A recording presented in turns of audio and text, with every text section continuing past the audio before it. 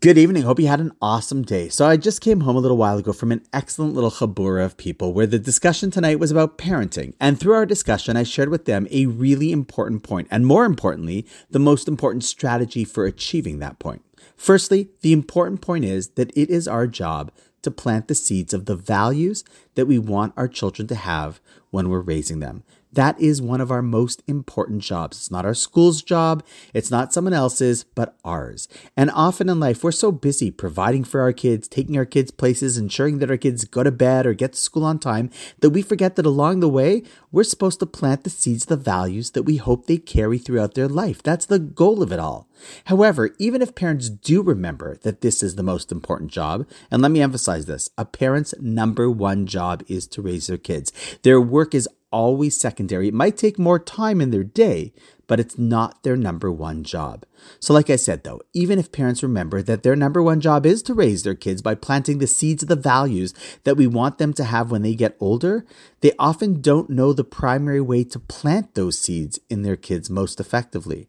How do you think we plant deep-rooted Jewish values in our kids? Think about it. What would you say one needs to do to plant those seeds? So here comes the surprise. It really has nothing to do with what your kids do or even what you tell your kids to do. The number one way to plant those values in your kids is to be the role model of those values yourself. See, you don't need to teach the lesson.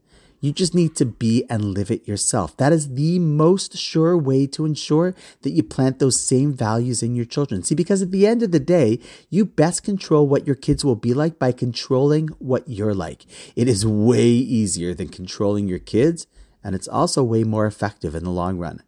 And with that, to be honest, how appropriate that tonight's episode is generously being sponsored by two kids and their spouses in honor of their mother and father's birthday, which, get this, fall out on the exact same day. How cool.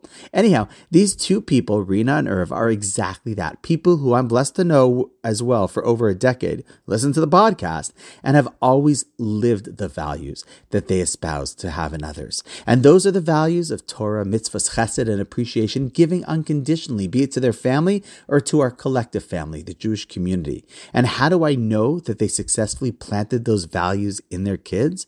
Well, just think about what their kids thought would be appropriate to present their parents as a birthday gift, to give tzedakah in sponsorship of spreading more Torah and wisdom and values of a Jewish podcast.